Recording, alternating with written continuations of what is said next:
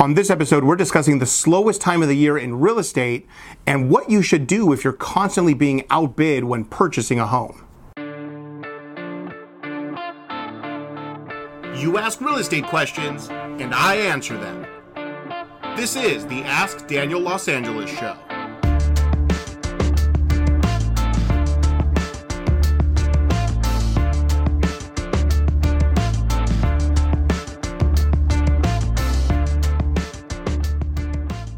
Welcome everybody to episode 30 of the Ask Daniel Los Angeles Show. We got 4 really good real estate questions, hopefully 4 really good answers. So let's get started.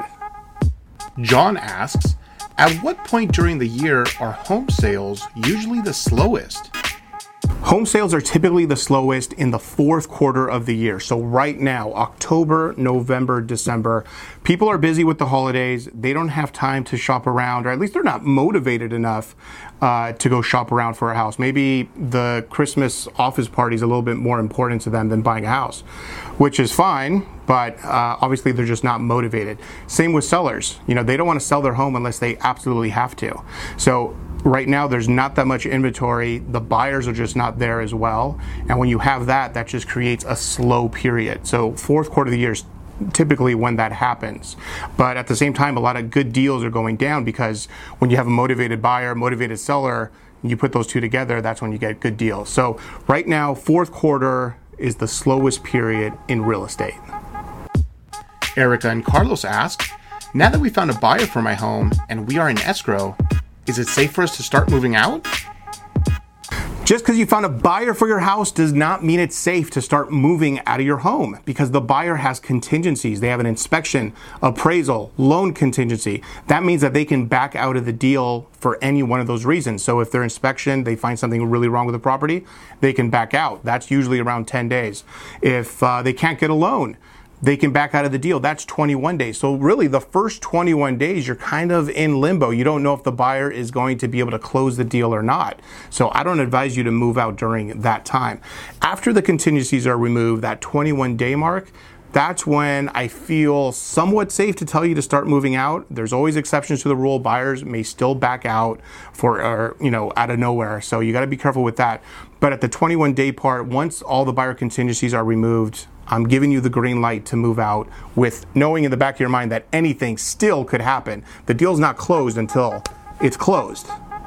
Jessica asks, a lot of the homes I'm touring are selling for more than the list price. How am I supposed to buy a property if everything I'm interested in keeps selling over the asking price? In today's market, it's a little tough for buyers because there's multiple offers going on. Properties are selling above the asking price. But now that you know this information, all you got to do is adjust your budget. So let's say your property that you want to purchase is $600,000, that's your budget. Shop at $550, shop at $575. If you're looking at properties at $575, you know it's going to go above that. So you'll end up at $600, right where your budget is at. You won't continue to get outbid. You'll be the person that's now outbidding the others. Rich asks, I do not want to spend a dime on staging my home. What other options are out there to make my home look more attractive to buyers? Most sellers don't want to spend a dime on staging.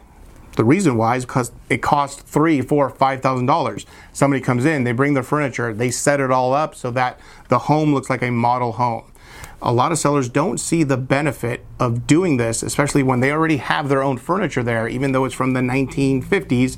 They can't see that, maybe they should replace it with modern day furniture. Some sellers refuse to do it. So what do you do in that case? Because the alternative is to empty the room out, and now when you take a picture, it's just an empty box. It doesn't look good. So the other thing you can do is virtual staging. Realtor can hire a graphic designer who does the virtual staging, and basically it's just computer generated furniture that looks great, makes it look like a model home. The problem with that is that the buyers, when they come in, and you're going to get a lot of them because virtual staging looks really good, but when they actually come into the house, they're disappointed. They wanted to see a nice house staged and looking great, and now they just walk into an empty room. So they get a little disappointed, and the love that they had when they saw it online is, no longer there, which is not great.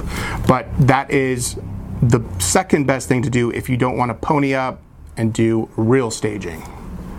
That is it for episode 30 of the Ask Daniel Los Angeles show. You can find me on Instagram, almost 20,000 followers, at Daniel Los Angeles is my name. You keep asking real estate questions, and I'll keep answering them.